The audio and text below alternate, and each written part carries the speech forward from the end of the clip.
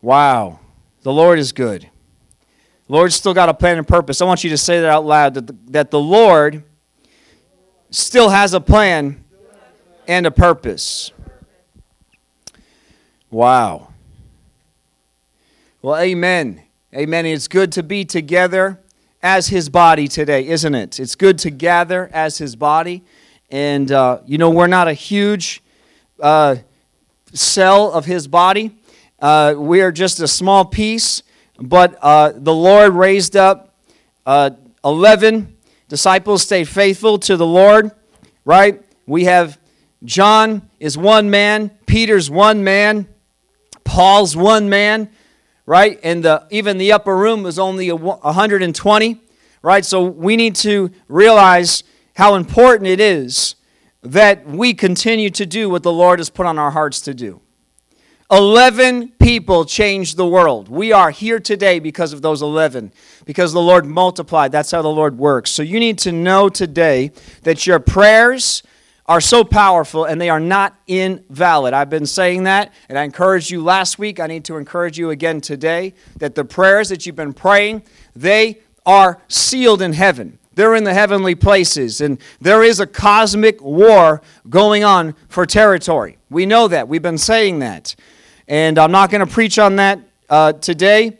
Maybe a little bit, but I'm not going to get into the depth of that. But we are God's people, and we just keep declaring who God is. Amen. And I want you to open your Bibles or look to the screen right away. I'm going to get right into His Word. I want you to look with me at the book of 2 Chronicles, chapter 20, verse 1. And it says, "After this, the armies of the Moabites, Ammonites, and some of the Meunites declared war on Jehoshaphat. And messengers came and told Jehoshaphat, a vast army from Edom or Syria is marching against you from beyond the Dead Sea, and they are already at Hazaron Tamar," and this was another name for En-gedi. And then it says in verse 3 that Jehoshaphat was terrified by this news. Jehoshaphat had a kingdom that was relatively peaceful. He was ruling over Judah, and he was a man after God's heart. The Bible says a couple of chapters earlier that he followed in the footsteps of his father David. He was a good man, and they had a good thing going on in their kingdom. And then this time came where armies decided, we want your land. We're going to take your land. And the Bible says that when Jehoshaphat saw it, he was filled with faith because he knew who God was. Well, ultimately, yes, that's what we're going to get into today. But initially, he was filled with fear. Everybody, I want you to say it out loud. Don't be afraid to say it. Jehoshaphat was afraid. Jehoshaphat was confused. He was disheartened. He was heavy. He didn't know why this was happening. God, I'm a good man. God, you gave me promises. God, I've been taking care of this kingdom properly, I believe. And what is this army doing? And he was afraid. But there's not even a comma. There's not even a next verse. And it says that even though he was afraid, he fueled his fear with faith. That even though he was confused and disheartened, he used it in the way that we should. See, as Christians, at a time when the enemy may come to you, and he will come at times of peace. He'll certainly come when things are low, but maybe you're a little more ready for him then. But at times of peace, or at times of hope, or you're filled with hope, he may come and cause a sudden fear, sudden terror. And we should not be afraid to say we're afraid. That's not a lack of faith. You can't help your human emotion of fear. You can't help the human emotion of discouragement. What you can do is not let that thing take root in you and grow into a tree, because that's what it will try to do. And we can get into that teaching.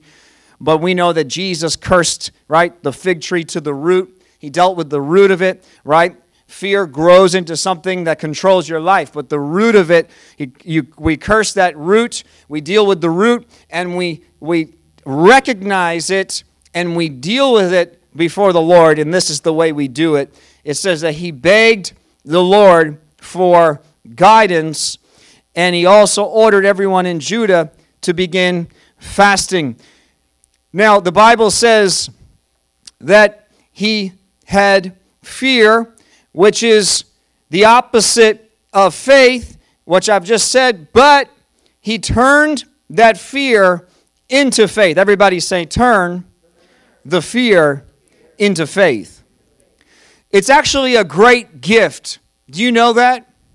I've talked about this before. I don't want to waste too much time on rabbit trails today, but your body, God designed it with a fight or flight, right? Computer system inside you. It's actually happening faster than you. Just talked about this recently. Your body will start responding because of fear. Like when a bear is chasing you, you start running before you even really know why you're running. Is it just a friend of yours in a bear suit, or is it a real bear? My body doesn't want to find out. It's going to start running until I figure out, okay, assess the situation. Is this a safe situation now? And the Bible tells us that Jehoshaphat was afraid, and his body would have been doing a natural chemical reaction inside, and his heart starts having palpitations. Come on, you feel it in your stomach. You know, you feel discouraged, you feel heavy, you feel weighty, and all those things happen. You can't even help that.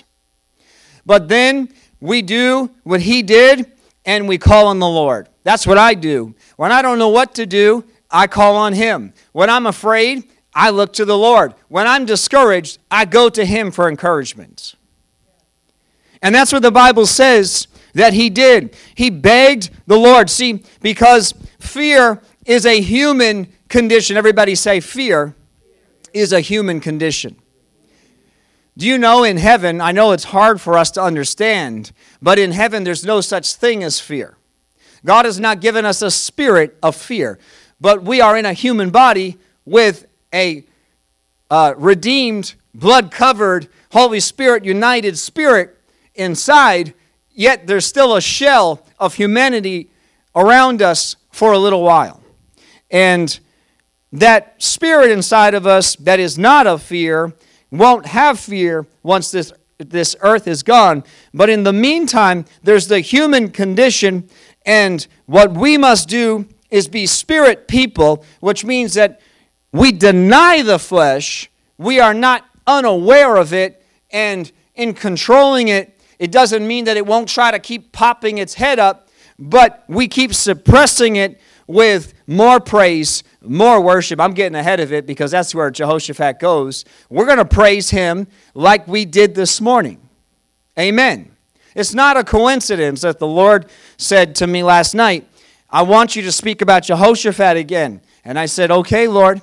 Yes, Lord. Then TJ, literally that's where those lines from that song come. Song number 1, he and I didn't discuss that. Those lines, and we're going to get into them, they're right from that story.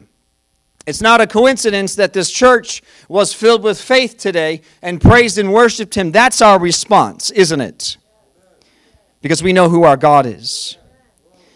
So he decided, see, what asking the Lord for guidance is because the Bible says we need a new mind. We need a renewed spirit. We need to think differently. And I'm not just talking about, sitting down and calculating how have I been thinking and trying to think differently. The world comes up with all those new age kind of ways of doing that junk, to put it nicely. But you need a renewed mind. That means that it's not even thoughts that you could try to imagine or think. The Lord will literally imprint a new way of thinking inside you. Who's experienced that so far? Who's experienced, right? You think, you're like, man, I can't believe how I used to think. I can't even believe it. And I can't believe the way I think today. and the things that I know today. And simultaneously, well, he's pleading with God to get rid of the human mind. I need your wisdom because my mind is telling me this is what it looks like and this is what it means. I need your wisdom. And the second thing is he said he and his nation began to fast, which we have been doing routinely this year. And it's because I'm recognizing that this is greater than me. This is beyond me. Something is bigger than me happening, Lord. And I need you to deal with it. So what fasting really is it's a symbolism. Come on, we take communion. We know that, that's just a symbol of the body and the blood, right? That's a symbol of it. But when we do it, there's power in it. There's power in the symbolism of fasting because we are stepping back and saying, Lord, I'm obviously not in control of the situation. I'm not going to rely on this human condition and this human mind. And really, it's denial of self. It's not New Age. It's not fleshy. I mean, the world tries to copy it. The Buddhists do it. The Hindus do it. But what we are doing, because the devil's a copycat, by the way, but what we are doing is stepping back and saying, God, I'm out of this. You've got this. Amen. So it says, verse 4, so people from all the towns of Judah came to Jerusalem to seek the Lord's help. And Jehoshaphat stood before the community of Judah and Jerusalem in front of the new courtyard at the temple of the Lord. Are we okay with this pace? I'm talking fast because I want to get through. There's 30 verses, and I want to get through all of them. I'm going to keep talking. Are we okay? Everybody, we're good. So it says that Jehoshaphat stood before the community of Judah and Jerusalem in front of the new courtyard at the temple of the Lord. They sought the Lord, verse 4, and they stood in front of the temple, verse 5, and said, Lord, he prays, O Lord, God of our ancestors. You alone. There is so much power in this. He makes a couple of declarations, and depending on your translation, they're about the same wording, but he makes some declarations. Number one, you alone are the God who's in heaven. I need you to know that today. The Lord wants you to know that today. That if you're listening out there on the podcast, you need to know this today. God alone is God in heaven. There is no other God. Okay, Satan, when I say there's a cosmic war, Satan is not in competition with God. Satan doesn't win. I've got the end of the story already written. We're just inside of time. I mean, there are even theories, and I'm not opposed to them. I might be on this side, that technically the war is already done, that what you're living is really inside of time, but your spirit's already seated with Christ. And I have so many verses to back that up, that when God said it's finished on the cross, Jesus said it's finished, and when God said that it was done and he rested on day 7, that we're actually living in that time. We're outside of time. I know it's our minds just start short-circuiting. Our minds, they can't compute because we live in time. We live in this reality. But I actually see Satan defeated already there. Day 7, it's done. God didn't rest and then say, okay, Satan, you do your thing. I'm just going to rest and take a break.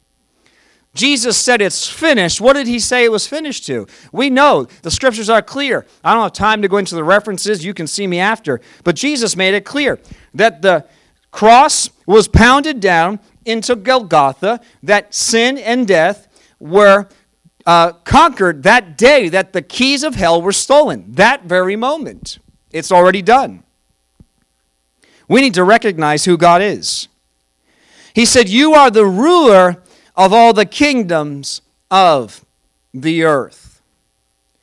God is ruler of all the kingdoms. Everybody, I need you to say this out. I don't think you believe me today. I don't think I believe me. I'm going to say it again. God is ruler of each and every single, even the tiniest, little, most insignificant, and the greatest who rise up and pride against God. God is ruler over them. If you said every word I just did, you just got a gold star. He is ruler of all the kingdoms of the earth. Don't forget it. Don't forget it. Right now, like never before, you need to remember that God is ruler over all the kingdoms of the earth. There are things going on that you don't understand because your human mind is trying to calculate and figure it out. Just take your mind and put it on the altar where it's supposed to be and watch it burn. Because that's what the Bible says. I have many, many verses of that, but the picture is that the sacrifice was an animal, but Jesus became the animal, but we join with Jesus, present tense. Not one day when you die, your body goes on the altar. When I come to Christ, what I've agreed to do, my agreement on my side of the covenant, Romans 12 verse 1, for instance, right, is that I'm putting my body on that altar and it burns. That includes my human mind that's calculating and figuring and has fear and worries and struggles and etc., etc., etc. Bye-bye. Bye-bye, mind. I'm looking to your word. I look to you. If we get trapped within time, I've been saying this through these weeks because I really believe that it's so important that we get this. I need to get this. We need to get this, that God is outside of time. He doesn't work in the parameters of humanity. God has his own timetable, and it's perfect. Everybody say his timetable is perfect. It says, you are the ruler of the kingdoms of the earth, and you are powerful and mighty. In fact, you get into this might of God. It's one of the spirits of God. You start really looking into what that is. It's not just that he's mighty, he's strong, he's got big muscles in heaven. We're talking, you can't even fathom it. Last Sunday, I felt compelled, because sometimes I do that, I watched these videos on space, just how big it is and how little we are. And then what they do is they keep zooming out, start from Earth and then just show how big the sun is. But then the stars that the sun is literally is not even measurable on, and so on. And that really, I don't know how it works, but God is bigger than that. Because when he spoke, my Bible says that it was. It just doesn't make sense. That's who God is. That's the powerful and mighty God we serve. No one can stand against him. I'm filled with joy today. The Lord supernaturally, I'm not saying I felt this way all week, but today, I knew what I needed to do, and I knew what to do methodically. I'm saying not my mind, but I knew the method, which is praise him anyway, worship him anyway, thank him anyway, etc. We're going to hopefully get into more of that. But it doesn't mean my human mind was caught up yet. But this morning, man, I'm just filled with faith. It's been increasing, actually. I said to someone yesterday that it's increasing. I feel it increasing. My faith and my confidence is increasing, which is odd in humanity. For what 2020 is. But today, especially when I came into this room, I was in the back, and I said, Lord, put your word in my spirit. And I felt like there was a download from heaven instantly, just, okay, yes, Lord. Okay, here we go. I'm not saying that it's not God other weeks, but I don't always feel it. And we don't go by feelings. I'm going to get up and be faithful and preach his word no matter what. His word is his word. But I get so excited when my human part, actually is aware of what's happening in the spirit, which is always happening, right? You think you're in a bad day, you're in a bad mood, someone says something and you say something, and then you don't even know what you said, and all of a sudden you boosted them, you built them up with scriptures that are deep within your spirit, even though your human part of you was off that day. Who's done that? And then you repent for your human part because you're like, oh Lord, I realize that you're still God today. But today, my human part and my spirit part, I love when that happens. We're united, and I believe that's the spirit that's been in this church this morning. There's faith here today. And we need to know no one can stand against our God. You know what no one means? We need a word study here. No one.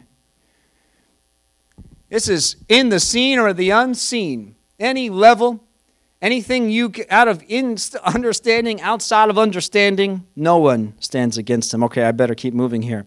Verse 7. O our God, did you not drive out those who lived in this land when your people Israel arrived? Sorry, guys. I'm serious. God is so good. Well, I need to say this again. God, did you not drive out those who lived in this land when we arrived? And did you not give us this land forever? Come on, church. Wow. To the descendants of your friend Abraham. Your people settled here and established a temple to honor your name. They said, whenever we are faced with any calamity, such as war, plague, or famine, we can come and stand in your presence before this temple where your name is honored, and we can cry out to you to save us, and you will hear us and rescue us. Amen. Firstly, I want to say two things about this chunk of scripture that I've just read. Number one, we must remember God's promises. And that's been a common theme throughout this year. You have to remember. We're so forgetful. We remember God on Sunday. Monday morning, we forget God. Right? As soon as the day we wake up a little bit on the wrong side of the bed, coffee machine is broken, or whatever, right? You're late to work, clothes are wrinkled, and suddenly God has disappeared. Right? Who can relate? How silly, though. How silly, but yet we can all identify because we are in this human condition. But we must know something. We must remember that God has made us promises that are above and beyond the natural. They are above and beyond. And they are from His Word. But also God has given many of us in here, and I believe this church, personal promises. Some people don't believe in that. I believe that God has given us many promises. He's given this nation promises. He's given my family promises. He's given this church promises. You have to choose to hold on to them. You know, the promise does not come automatic. I know that's hard to imagine because I just talked about God being above it all. He's above the kingdoms. He's superior. And yet, when I read my word from Genesis through Revelation, I see this intertwined koinonia, the Bible calls it in the Greek, of God and humanity. It's that God has a plan and a purpose and a will, and yet His people must cry out, His people must pray, at times they must defend, at times they must stand, etc. But when we grab a hold of His promises like the people in His Word do, that's the point. I don't know how you have to grab a hold of His promises in your situation, from situation to situation, but when you do, at that point, you must just hold on and know that you know that you know that you know that you know that God is God and that He will work it out. The second thing we must do, and I know this is funny, is remind God of His promises. But go through His Word. All the greats in the entire Word, they look at God and they say, God, just like Jehoshaphat does here, God, this is what you said. I know it now. And really what we're doing is, you think that God forgot His promises? What we're doing is we are now engaging and we are connecting our prayers and our cries to heaven.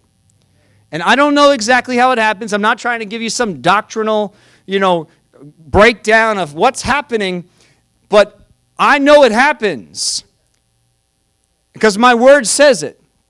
And they all do this. You go through, we don't have time, certainly today, but you go through it, and every single one of the greats in the entire word do this. They grab a hold of the promise, and they eat it, becomes one with them, they experience it, and then they say, God, this is your promise. Don't forget. Don't forget what you've said to us, Lord. And he continues in verse 10. He says, now, Lord, that's your promise. So now I need to show you, just in case from heaven you couldn't see what was happening, God. God, just in case you can't see what's happening in my life and in my situation, let me just refresh you, God.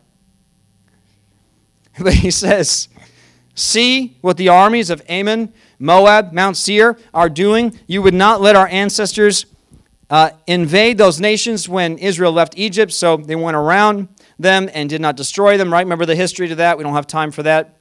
But that actually happened. He's not just talking about a metaphor. When they left Egypt, God said, don't touch these nations. And he left them for a time. And now verse 11, the very people that they were gracious to now are coming to do something to them. They didn't touch them, and now they want to inflict Jehoshaphat and Judah. In verse 11, now see how they reward us, for they have come to throw us out of your land, which you gave us as an inheritance.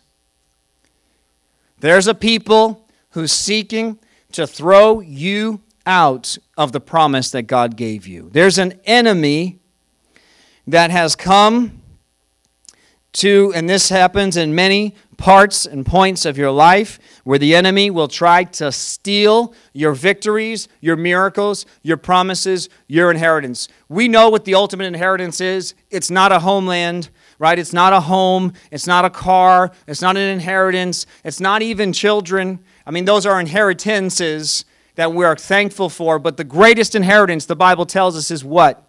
It's Jesus Christ. That's our inheritance. He supersedes it all, and all the other stuff, which is amazing. The Bible says children are a blessing. Your quiver is full, right? When you have a full quiver, it's a blessing. But even that, even your children are not your inheritance. It's Jesus Christ. They are blessings that we get to experience while we're here. And hopefully we do the job that He's asked us to do, and we actually multiply the kingdom of God into them. But ultimately, God is our inheritance. I just wanted to remind us of that today. He's our inheritance, and God's kingdom is not of the earth. I want you to say that out loud. God's kingdom is not of this earth. Do you know that Israel was kicked out of their homeland for almost 2,000 years? Did they become a non-existent nation? They were still a nation without a homeland, but the nation itself. How strange, because usually when you leave your land and you go to a new land, that's your identity, right?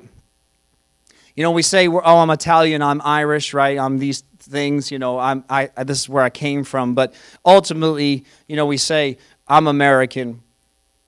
This is where I live. That's my roots, but I'm American. But this group of people, they don't have a nationality outside of the nationality that God decreed into them. God kept His promise. It took 2,000 years, and so in humanity, that's outside of our understanding.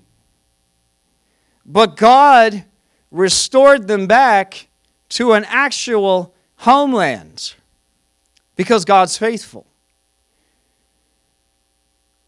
God's faithful.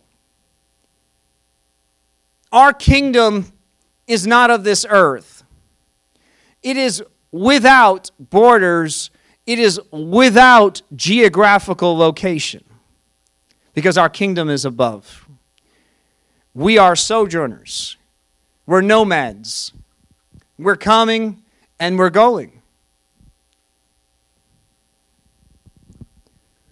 Verse 12 says, "O our God, won't you stop them? We are powerless against this mighty army that is about to attack us."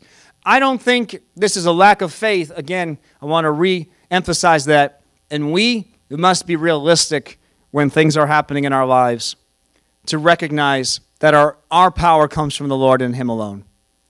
We must recognize it's not a lack of faith to say I'm powerless against Satan. The reality is you are. If you think you're more powerful than Satan, he will beat you every single time. But if you realize and you think that you're going to outsmart him and you're going to mind over matter him, he'll make you feel like you are mind over mattering him right till the end and then trick you, right? Who's heard those stories? You can believe them or not. I believe them. I mean, many of them. I don't know if every single one is true, but people who are dying and they're shocked that they're going to hell and they thought they were going to heaven, and the Lord has mercy on them, sends them back, and they repent because they were in their own strength. Their testimony is that I thought I was, but what I realized is that I was in my own strength and I was living Christianity without Christ. I mean, how weird. I said his name, I went to the church, I read his Bible, but somehow we were disconnected, and it was in my own human strength that I was doing all these things, building my own kingdom. Howard Pittman was a man that we had come to this church, and that was his testimony. What God showed him was that he was doing it in his own strength. 60-some years old, and then he ended up living till 90-something, and for the next 30 years, he quit his job. He just traveled the country telling people his testimony. And we need to know this, that we are powerless against what is happening in our lives, but we serve a God who is all-powerful and more powerful than you could possibly imagine. You can't even fathom God's power and God's might. We can sit and think and debate, and like I said, I look at space and wonder, and it's amazing, but I still don't understand. I think I do. Wow, God's so big. He's bigger than that. It's so much beyond. It is so big and so beyond what I understand.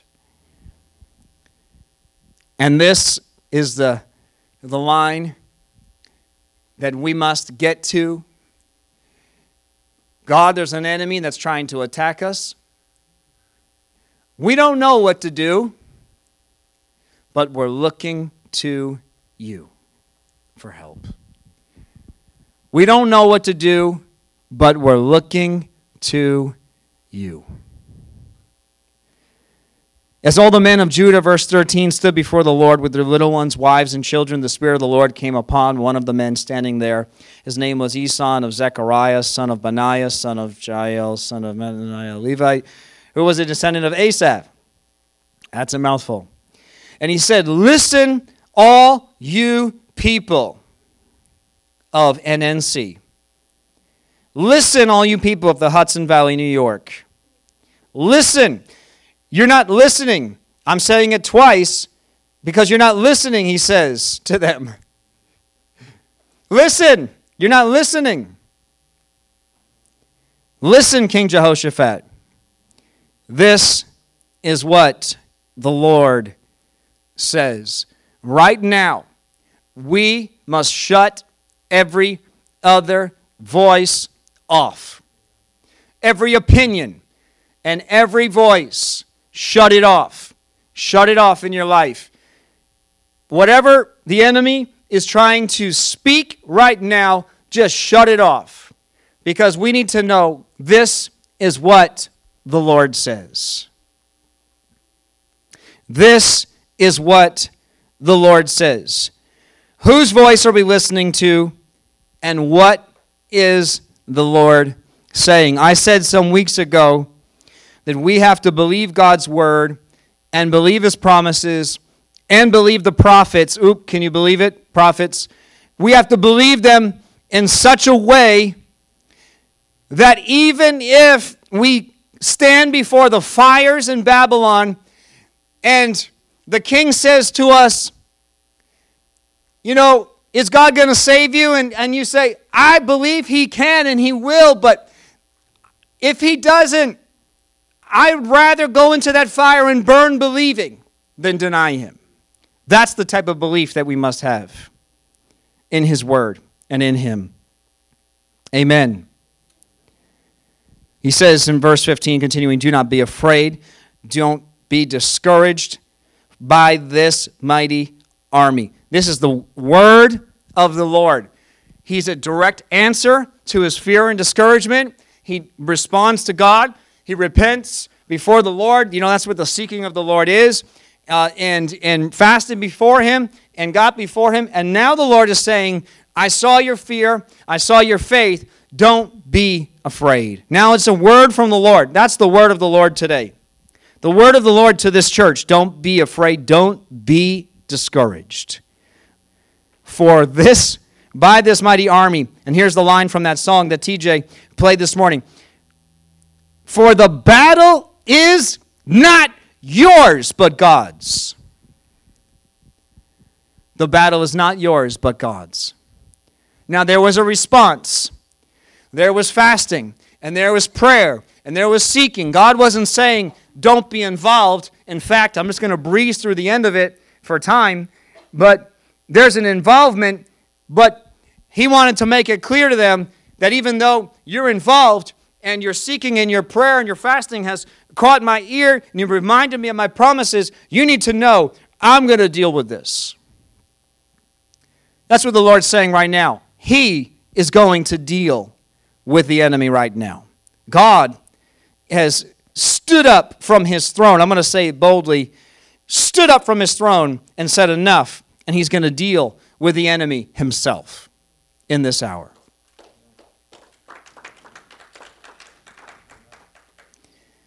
Tomorrow, verse 16, march out against them. You will find them coming up through the ascent of Ziz at the end of the valley that opens into the wilderness of Jeruel. But you will not even need to fight. Take your positions, then stand still. The Lord's been prepping us about preparation. He's been telling us to be prepared, be prepared, be prepared. It almost gets to be heavy, and you get almost bored of the word of the Lord because he's telling you prepare, prepare, prepare. We can't be bored. I'm just saying that, our human part hears it so much that we just become like, oh, yeah. I've heard that before. And then there comes a time where all you can do, preparation time, I want to say this as a firm word from the Lord. If you haven't prepared so far, too late. Preparation time is over. It's time to stand. It's time right now to stand. That's the time we're in. Stand still. And there is an action to standing still, which I'm going to, in these next minutes, tell you exactly what it is. It's what we already did this morning, that while we're standing still and watch the Lord's victory, he is with you, O people of No Name Church in the Hudson Valley and the United States. Do not be afraid or discouraged. Go out against them tomorrow, for the Lord is with you. It says in Ephesians chapter 6, verse 10, finally, my brethren, be strong in the Lord, in the power of his might. That's just a reiteration of this whole story, right? It's in him. But in verse 11, put on the whole armor of God that you may be able to stand. Everybody say stand. We're going to put on the armor of God to stand against the wiles of the devil. We do not wrestle against flesh and blood, but against the principalities, powers, is the New King James Version, against the rulers of the darkness of this age, against spiritual hosts of wickedness in the heavenly places. Therefore, verse 13, take up the whole armor of God, that's the preparation, that you may be able to withstand in the evil day. So there was the preparation for the evil day, and having done all to stand, verse 14 says, stand therefore. I want you to say that out loud. Having done all to stand, stand therefore. It's a moment now where you must just stand and look at the Lord, look to him, and say, Lord, I know you've heard my prayers. I know you've seen the fasting. I know that you have seen my separation from this world and I put the issues on the altar. I put my trust in you. I gave you my fear. I gave you my worry. There's nothing else that we can do but stand. And when he stands, it says in verse 18, this is the type of standing that we do. At that moment, we don't stand bored. We don't twiddle our thumbs. We just keep rejoicing in what God is going to do because it's already been done in the supernatural. It says, because the word was decreed. You need to understand something, that when the Lord says something, it's done. It's finished. It doesn't matter the strategies and plans. The devil thought, man, I'll secretly get inside of Jesus' organization. I'm going to get into Jesus' cabinet, and I'm going to mess with one of his own. And what I'm going to do is I'm going to get him, because I can't get a foreigner to do it. I need to do it from the inside, and I'm going to get him to trick Jesus into being out where he goes to pray and think, oh, here I come just to see you. And meanwhile, here comes this military force with me, and take him to the cross and crucify him. Now, the outside of our understanding is that God lets him do it. Meanwhile, we know the story. God was using Satan like a pawn, because God is in control. This is the thing. You cannot look at the kingdoms of this earth and look at your situation. You cannot judge what's going on in your life moment by moment. Not even year by year. Because you don't know what God is trying to accomplish. That's why we have prepared our hearts. We put ourselves on the altar. And now I'm a pawn in God's hand. And whatever you want to do with me, wherever you want to move with me, whatever you want to say through me, I'm yours. I'm a bondservant of Jesus Christ. And at that point, we have to remove ourselves from this natural. God's using evil. That's what the whole Bible, he uses evil. This is not a new thing. It wasn't suddenly that he used Satan for his advantage. Go through the stories. He uses them all the time to show his glory. The only reason that Egypt was so drawn out was so that God's glory was brighter. Amen. Nobody liked that, though. They all got mad at Moses. You said you were going to do such and such. Now it's worse. We don't have time for that today. It says, this is their standing.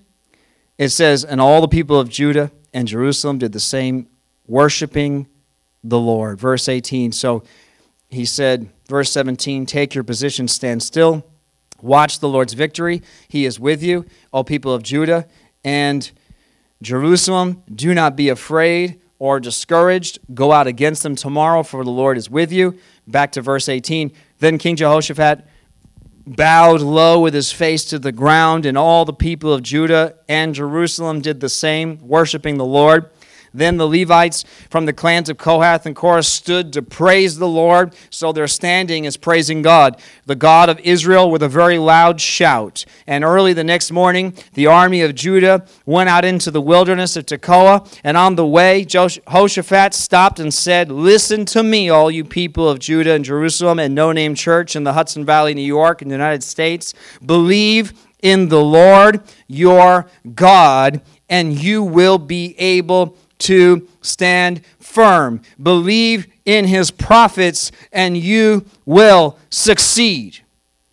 And after consulting the people, the king appointed singers to walk ahead of the army. TJ, would you and the band please come? I want to do that song one more time. After consulting the people, the king appointed singers to walk ahead of the army, singing to the Lord and praising him for his holy splendor. And this is what they sang. Give thanks to the Lord. His faithful love endures forever. And at the very moment they began to sing and give praise, the Lord caused the enemies of Ammon, Moab, and Mount Seir to start fighting amongst themselves. And the armies of Moab and Ammon turned against their allies for Mount Seir and killed every one of them. And after they had destroyed the army of Seir, they began attacking each other. So when the army of Judah arrived at the lookout point in the wilderness, all they saw were dead bodies lying on the ground as far as they could see. Not a single one of the enemy had escaped. King Jehoshaphat and his men went out to gather the plunder, and they found vast amounts of equipment, clothing, and other valuables, more than they could carry. There was so much plunder that it took them 3 days just to collect it all. And on the 4th day they gathered in the valley of Berakah, the valley of blessing, says, which got its name that day because the people praised and thanked the Lord there. Because the people praised and thanked the Lord. They praised and thanked Him before they ever saw any victory. Do you understand this story? The Bible says that there was a lookout. They had to come up and look out. They hadn't seen any victory yet. The Bible says that before they could see their victory, they praised God like they had their victory because they believed God and not the reports of man.